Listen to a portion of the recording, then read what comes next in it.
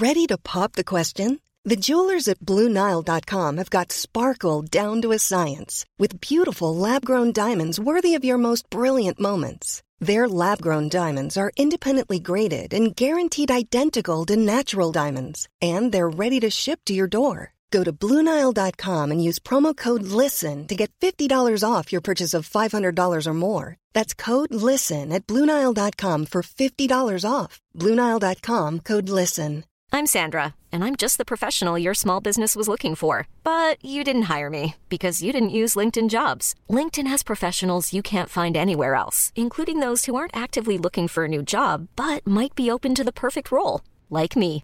In a given month, over 70% of LinkedIn users don't visit other leading job sites. So if you're not looking on LinkedIn, you'll miss out on great candidates like Sandra. Start hiring professionals like a professional. Post your free job on linkedin.com/achieve today. Hey, it's Ryan Reynolds, and I'm here with Keith, co-star of my upcoming film, If, only in theaters May 17th. Do you want to tell people the big news?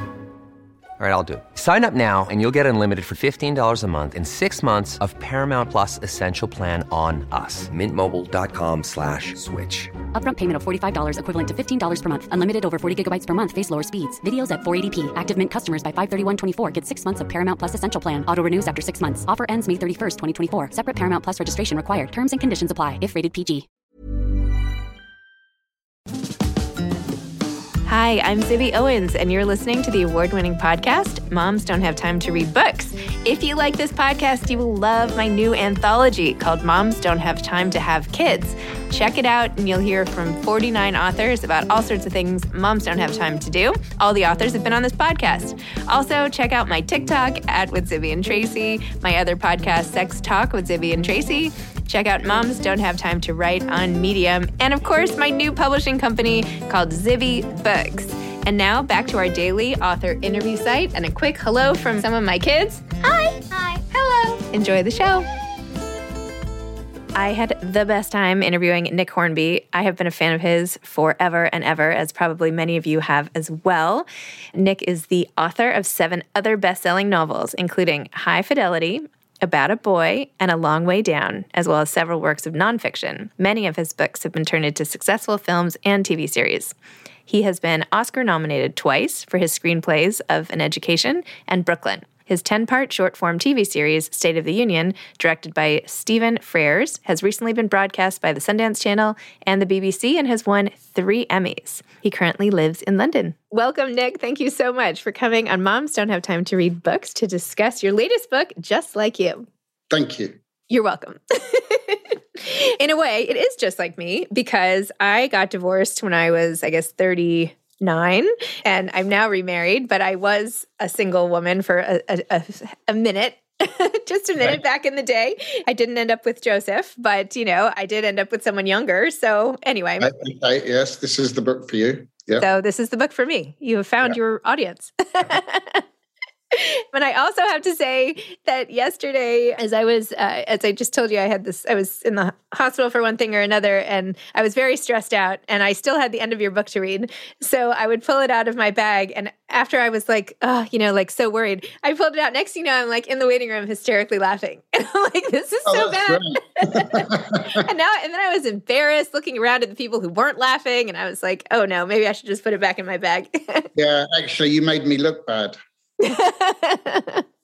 It's like, well, what? But you made yourself look bad, certainly. But you made me look bad too. I think. Like, yes, you're laughing away while your son's having a procedure. Yeah, but you are so funny. I love your sense of humor. That's like dry, very dark, kind of funny. Oh my gosh, I just eat it all up. It's hilarious. So, thank you.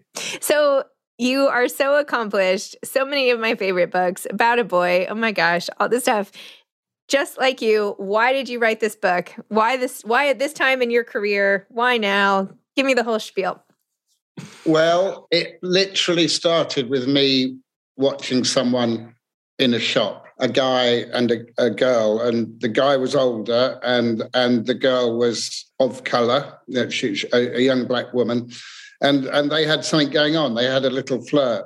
And all the way home, I thought, why can't those people get together? What are the obstacles? Because I knew they were not going to get together, but what are the obstacles? And so I started to think about them, about age and race and class, and thinking of inventive ways in which they could be overcome should these people wish to do so. But it got parked there, for 2 or 3 years. I could see that it might be fun to write, but I didn't really know what to do with it.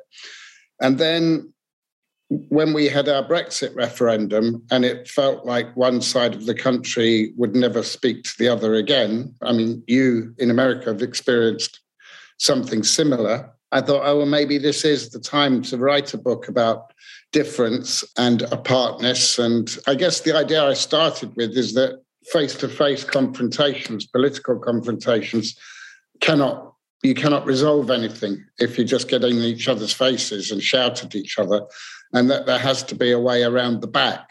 And most of us have a way around the back with people, whether it's our kids or our sports teams or whatever it is. You can always find common ground, and the stuff that divides us can be temporarily forgotten. So it seemed like fertile ground to try and write the novel, and I didn't have to predict what was going to happen. It was really just about those few months before and after the referendum.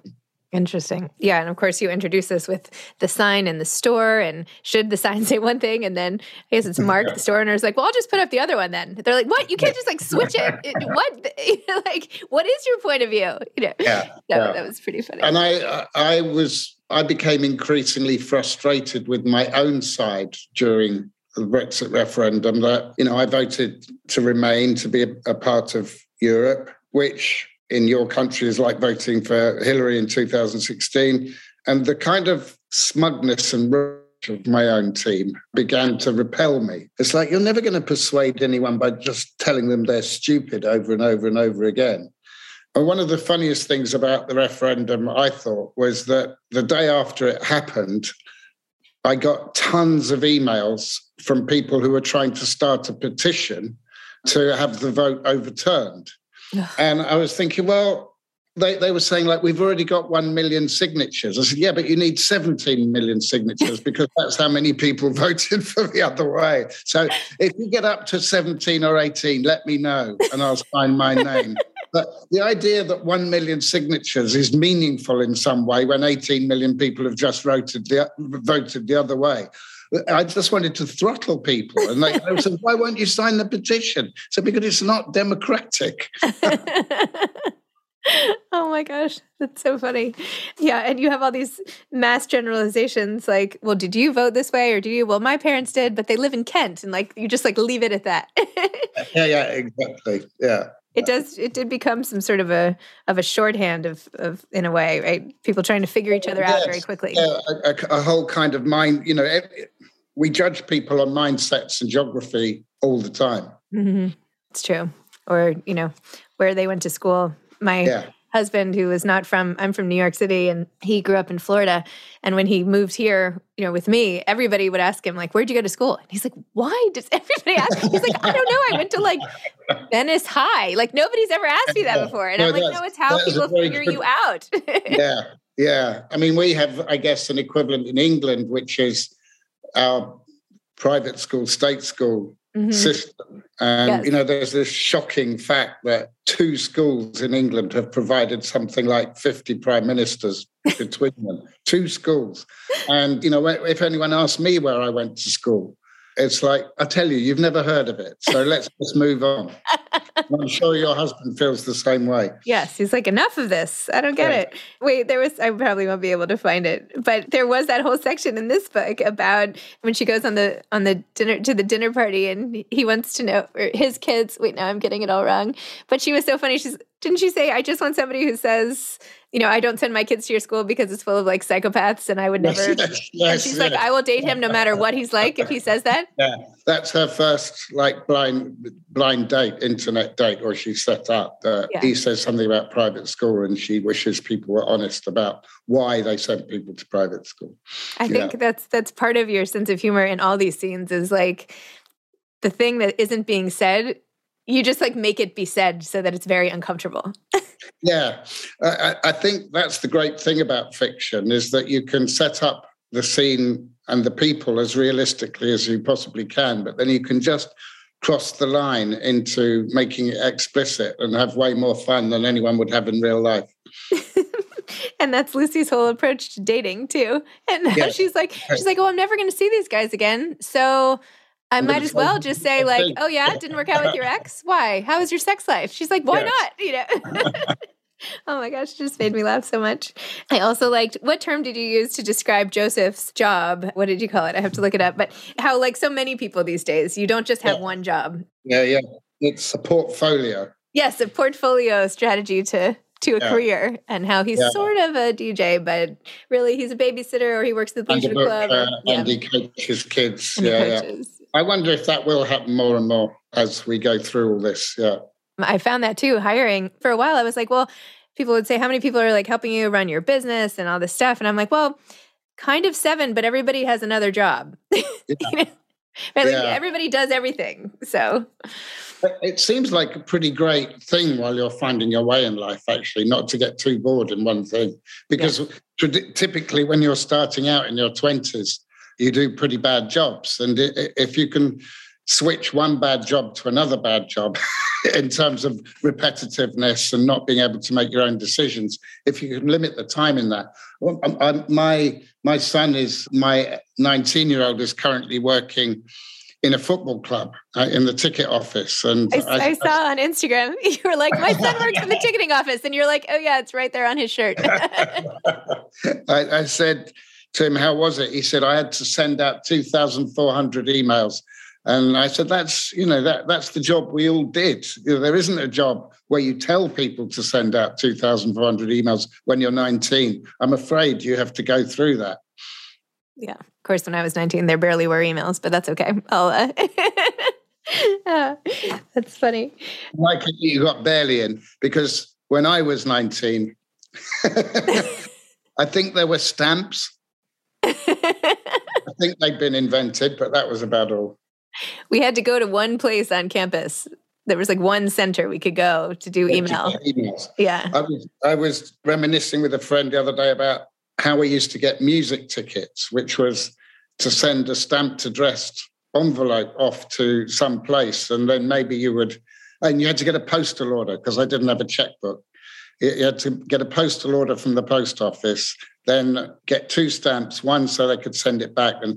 And I was thinking that one of the offshoots of that is that you get a lot of people at concerts who don't really want to go to that concert, but it was easy to buy the ticket because it was like one click on something or other. And I missed that, because like when I looked around at the concerts I went to when I was a teenager, I looked at the other people. I always thought they really wanted to be here. They all sent off their stamped addressed envelopes. It showed commitment. It's true. You're just like, well, maybe I'll go. I might as well. Yeah. If not, I just put it on the resell thing and then sell it off again. Somebody once told me that the shows that are advertised like 1 year in advance, like a big show in Madison Square Garden next summer, that quite often the front row is empty because the first people who bought the tickets forgot that they bought them. It's just incredible. And they quite often do it drunk late at night as well. That's why I have my settings to remind me of things like this. Yeah. Apparently stand-up comedy is particularly affected by that. I could see that. Yeah, my calendar is like, this was the, JoJo Siwa thing you got for your daughter in the middle of the pandemic. It's back on tomorrow night. I was like, well, I'm not doing that. What are you talking about? I barely want to. Pandemic's been great for spending money on tickets. And you think, what happened to that? Because they postponed it. I don't know if they paid me back. They told me it was going to be reorganized.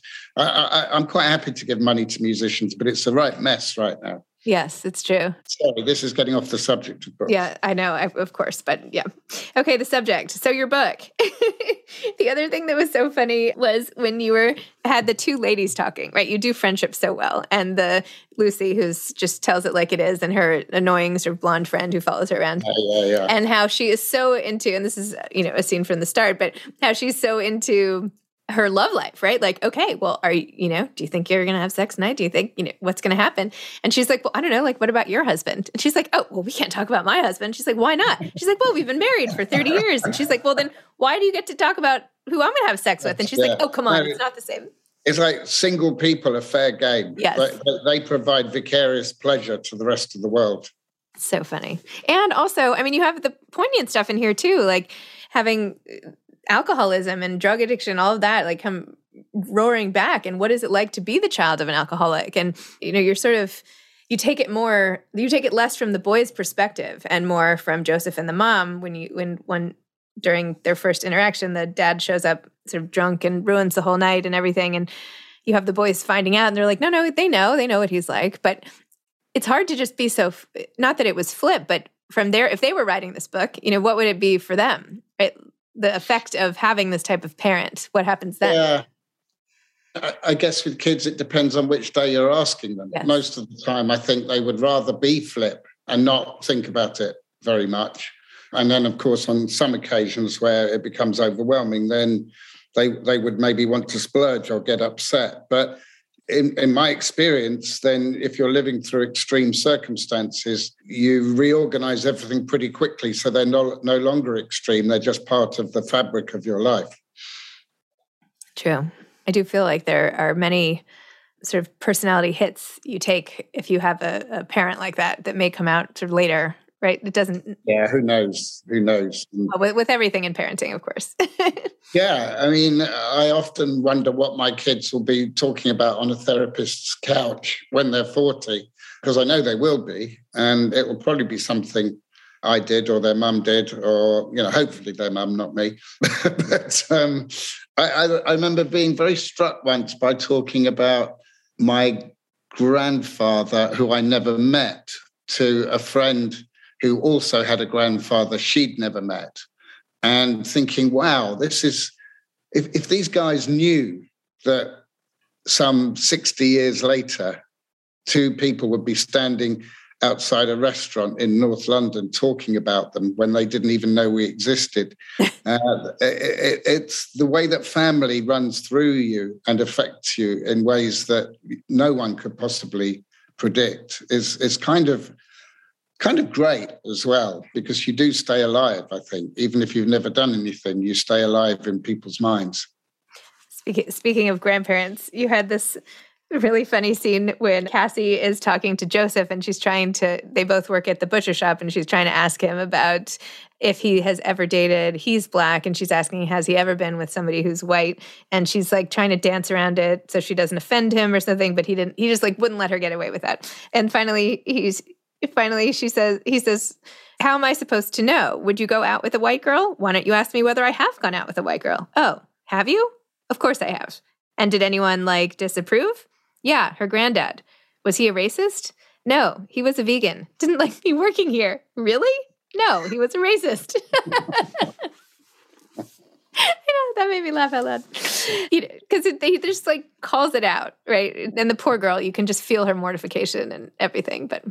Yeah, it's the tiptoeing around that's so hard, and we've all done it about gender and sexuality and race. And, I think it's good that we're having to learn the language and find the ways in which we are not offensive, because so frequently, especially people of my age, we've sort of blundered on for years. And I think this is a great time of putting it all out on the table and people telling us, we don't want you to call us this, or we don't want you to call us that. And I find that incredibly helpful.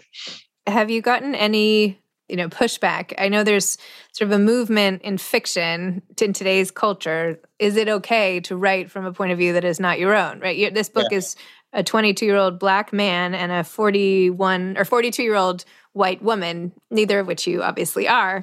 Yeah. Is it okay to write from their points of view? And how do you feel about that? Has it? Well, no one said anything to my face about it. I don't know what goes on online or anything like that. I don't look. But, I live in London, which is this big multicultural city. And I kind of would fight for the right to write about what I see when I look through the window.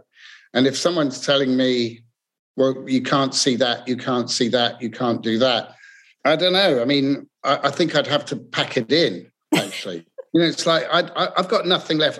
My first 2 or 3 books were about guys like me, a bit like me. Yep. And as my career's gone on, I think I've got nothing left to say about guys like me. So I'm going to write about other people. And it's helped keep my career alive and fresh. But I think it's impossible to write movies or TV or fiction unless you're given the permission to imagine what it's like to be somebody else. I mean, I can't take a position where, for a start, I can't write about half the human race, which is women. That seems to me an absurd position to end up in. I agree. Yes. But you do it quite well, I must say. Well, I took advice. I mean, I've always taken advice, and I think that's the best thing you can do is imagine as carefully as you can what it would be like to be this person, and then let somebody who is as close as you can find to being like that person reading the book and saying, well, I'm not sure it's like this, or I'm not sure it's like that. Although even that's a dangerous game, because you're presuming that 1 or 2 or 4 women can speak on behalf of hundreds of millions of women. And so you have to take that with a pinch of salt as well. It's true.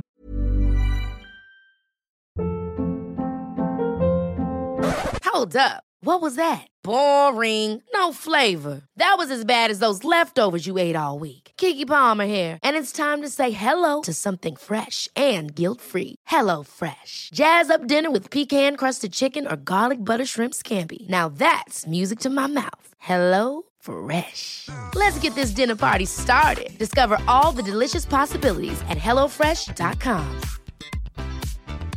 Even when we're on a budget, we still deserve nice things. Quince is a place to scoop up stunning high-end goods for 50 to 80% less than similar brands. They have buttery soft cashmere sweaters starting at $50, luxurious Italian leather bags, and so much more. Plus, Quince only works with factories that use safe, ethical, and responsible manufacturing. Get the high-end goods you'll love without the high price tag with Quince. Go to quince.com/style for free shipping and 365-day returns. This episode is sponsored by BetterHelp. Sometimes we all have stuff we need to get off our chests. Even if we don't think it's interfering with our daily life, there are some things you just haven't processed, be it grief or trauma, eating disorders, anything. It might be time to work on those things, and I have a solution for you. Therapy. Online therapy by BetterHelp. It's designed to be convenient, flexible, and suited to your schedule. I took the brief questionnaire online where there were, 20 questions. It didn't take long at all, maybe 3 minutes. And then I got matched with a therapist who could help me work on whatever. I picked trauma because even though it happened in 2001, I am somehow still not over the loss of my friend on 9/11. And it is what it is. BetterHelp is going to help. And I am so excited, especially because with my special code, instead of $80 a month, it is 10% off, $72 a month, which is so much less than traditional therapy. And you'll get a perfect therapist for you. There are 35,000 therapists to choose from, so you'll find the right one. Get it off your chest with BetterHelp. Visit BetterHelp.com/momsdon'thavetime today to get 10% off your first month. That's BetterHelp, HELP.com/momsdon'thavetime. Many of your other books have gone on to become something in the visual arena, movies, etc. When you're sitting down to write, like for this book, for example, do you see it in your head kind of playing out like a movie? Or does it, do you see things visually, or does it matter to you where it ends up as long as you get it down on the page? What is your relationship these days to how things are depicted in what medium? Well, I think I see things visually because that's the kind of writing I want to do. I mean, I think there are probably 2 kinds of writers in this sense, which is that some writers want to provide a clear pane of glass through which you can see the characters and the narrative that they've created. And there are other writers who are much more interested in language. And so they are drawing attention to the glass rather than what's beyond the glass. And I know I'm the kind of writer who creates or wants to create the clear pane of glass. So if that's what you do, then of course you see things visually when you write. that doesn't mean necessarily that it has a relationship with TV or movies. I mean, for a start, one of the problems with TV and movies is that everyone who is an actor is better looking than the rest of us. I mean, it's true. That is the definition of a movie star. If you're not better looking than the rest of us, you're a character actor. But the big ones are all good looking. That's the first qualification for the job. And if they can act as well, then they're really valuable. So, I'm writing these books which are about, the people I sort of know and the people I've seen, and they don't look like Hugh Grant or John Cusack. So when the movies are made, you think, whoa, that guy wasn't who I was thinking of, but that's what has to happen. That if you want the movie, you have to have the movie star. I mean, is John Cusack that good looking, you think? I don't know. Well, I think that if John Cusack were having a drink in a pub, you'd notice him. Don't you think? I've never seen him in real life, but yeah. In 1990, whenever we made that movie, 1999, if there were like a load of guys standing at the bar and one of them was John Cusack, I think you'd pick him out. I think you're probably right. Yeah. And Colin certainly if he was holding the boombox over his head still. Yeah, exactly. and I definitely, I can't even find my words today. Motion him over or whatever you want to call it. So when you're writing, do you do it, like, where do you write? Do you write where you're sitting right now? Like, what's your process like? No, what's I'm on your holiday setup? at the moment. I have a studio apartment out of the home, which I probably have no need of anymore because it came from a time when the kids were small and school days are really short. And so I needed to go somewhere where I could do a day's work without people getting in my face. So it's a short walk to work. And I do everything in there like a 9 to 5. And then you're able to just leave it? Or does it sit with you all night and you're like mulling it all over? I don't think you can ever leave it. I think it's a peril of the profession. I think there's not really a lot of difference between your waking moments and your trying to get to sleep moments. You're doing the same thing all day, which is you're not really doing anything physical. You're not writing. I mean, it's always the thing I've struggled with writing is that if you write 1,000 words a day, you're having a good day. That's a decent chunk. But if you copied out 1,000 words from another book, that would take you about 15 minutes. You see what I mean? So the difference between actual writing and what goes on for the rest of the day is I think, the hardest thing to manage as a writer. And that's why you've got to be careful with YouTube and phone calls and emails and live news, with like the pandemic and elections and things. If you've got constant access to a computer and you're feeling vaguely anxious about the world, you're refreshing every couple of minutes. So, when I'm being really disciplined, I use an app that blocks you out of your own internet. And also, I quite often have a jigsaw puzzle on the go because you can't really get stuck with a jigsaw. You just kind of plod on. And if you can't find this bit, you work on another bit and you make kind of easy, slow progress, but you're not thinking about it. And so it doesn't take me out of the mindset of the world that I'm trying to think about. Whereas if I'm watching 1980s highlights of my football team, which is the other thing that happens on YouTube, I am out of the world of the book. I mean, the way you describe doing a jigsaw puzzle could also be the way you describe writing a book, right? If one part's not working, you go to another part and you plot on. And I'm not very good about going to the other part. If it's not right, I can't go on. So I've never written a book or a screenplay unconsecutively. When I'm stuck, I'm stuck. I don't move on. Oh, okay. I'm not saying it's a good idea. No, I find that interesting. My daughter had the same thing yesterday. She's like, I can't figure out this math problem. Should I just move on to language arts? And I was like, I don't know. This is the big question. Right? Do you keep trying to bang your head against the math or do you want to take a break? Anyway, she moved on, but she went back, in case you're wondering. And I've often found, actually, that when you can't move on, it's because something's wrong further back.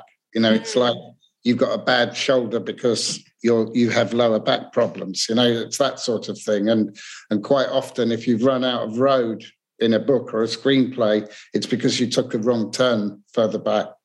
Love it. Very interesting. Okay, what project comes after this? Well, it's quite a busy year, I've got some things that are sort of done and ready to be read or seen. So in a couple of weeks, I've got a TV show on AMC Sundance called State of the Union. That's the second season. The first season was with Rosamund Pike and Chris O'Dowd. And the setup is it's the 10 minutes that a couple spend before they go into marital therapy. So you never go into the room with them. And when we were talking about the season 2, I thought, I'm done with that couple's problems. I'd now like to write about a different set of problems. So this season, it's Patricia Clarkson and Brendan Gleeson. So it's much further on in life. And actually the stakes are higher, I think, at that age. So that's coming out in mid-Feb. I've just written a very short book about Prince and Dickens, as in Prince the musician and Dickens the writer. I thought so. And it's about creativity. They were kind of the most creative people that I've ever consumed, at least. Stuff just poured out of them. And it's about what they had in common and what happened to them as a result of being over creative. You know, they both died, as it were, within 6 months of each other, if they'd been born in the same year. Neither of them made it to 60. I think work probably killed them both. Movies were a big part of their careers, even though Dickens never knew about it until the 20th century. They both had terrible childhoods, etc., etc. So I'm kind of switching between these people to find out about the key to intense creativity. And right at the moment, I'm adapting 2 books that I love, one for TV and one for movies. One's called Wild Game by Adrienne Brodeur. Oh my gosh, I loved that game. And I love Adrienne Brodeur. She is amazing. I've worked with her on Aspen Words and everything. I love her. I loved that book so much. I think it would make a fantastic movie. I'm so excited you're doing that. That's awesome. Yeah, it is exciting. And I'm working with a really great director on it. And then the other book I'm adapting for a TV series is Meg Mason's Sorrow and Bliss. I don't know if you've heard yes. that. That was also amazing. I loved that. Yeah. Oh my gosh. I'm so lucky because they're like my 2 favorite books of the last 12 months or whatever. And I'm working on both of those. I still picture those characters in Meg Mason's book, like sitting on that couch. You know how they were all in that room for so long, sitting on a tiny little love seat and like watching. Yes. Oh my gosh. Wow, those are great books. Amazing. Yeah, wow. Really great books. Yeah. And I cannot say that you'll ever see them because it's a very perilous profession, but I'm enjoying doing them. Well, I can't wait. I hope to see them, but fantastic. Wow.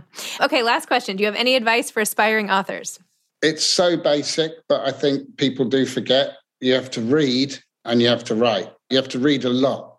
You have to read for 2 reasons. You have to read to find out what sort of stuff is being published, what sort of stuff has already been published, and because you need to find out what good writers do. I mean, I think the more you consume, the better you get at it.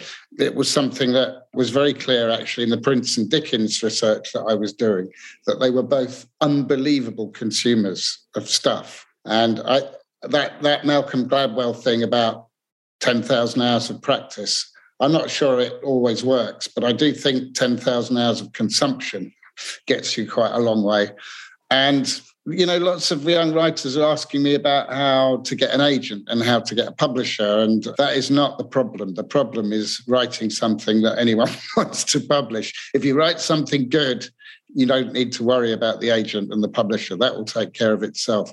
I think the simplest advice is, you know, like if you've got a job or you're a student or whatever it is you're doing, if you can manage 500 words a day, which is 2 long paragraphs, if you think about that, then in 160 working days, you'll have a novel-length book. I mean, it's pretty incredible. That's within everybody's grasp, I would say. You don't have to work weekends. It's, you know, so you can get a book finished in a year, even if you're doing other stuff, and not by staying way on into the night.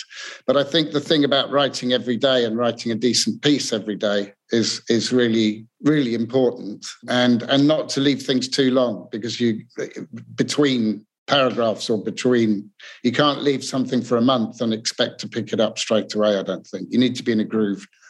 Love it. Amazing. Well, thank you so much. This has been so fun. And it's fun for me. Thank you, Zibby. It's been really wonderful. I can't wait to see see and read the rest and figure out the commonality between Prince and Dickens. And well, I'll come back on and we can talk about it. I would love it. Perfect. All right. Hey, okay. All right. Take care. Bye-bye. Bye.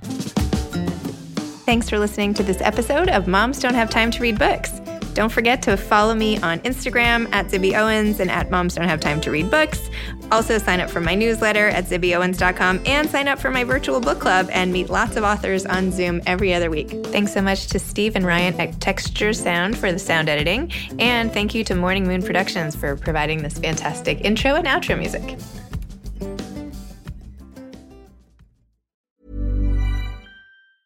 Hey, it's Paige DeSorbo from Giggly Squad. High quality fashion without the price tag. Say hello to Quince. I'm snagging high-end essentials like cozy cashmere sweaters, sleek leather jackets, fine jewelry, and so much more. With Quince being 50 to 80% less than similar brands. And they partner with factories that prioritize safe, ethical, and responsible manufacturing. I love that. Luxury quality within reach. Go to quince.com/style to get free shipping and 365-day returns on your next order. Quince.com/style. Imagine the softest sheets you've ever felt. Now imagine them getting even softer over time. That's what you'll feel with Boll & Branch's organic cotton sheets. In a recent customer survey, 96% replied that Boll & Branch sheets get softer with every wash. Start getting your best night's sleep in these sheets that get softer and softer for years to come. Try their sheets with a 30-night guarantee. Plus, get 15% off your first order at bollandbranch.com. Code BUTTERY. Exclusions apply. See site for details. Hi, I'm Daniel, founder of Pretty Litter. Cats and cat owners deserve better than any old-fashioned litter. That's why I teamed up with scientists and veterinarians to create Pretty Litter. Its innovative crystal formula has superior odor control and weighs up to 80% less than clay litter. Pretty Litter even monitors health by changing colors to help detect early signs of potential illness. It's the world's smartest kitty litter. Go to prettylitter.com and use code ACAST for 20% off your first order and a free cat toy. Terms and conditions apply. See site for details.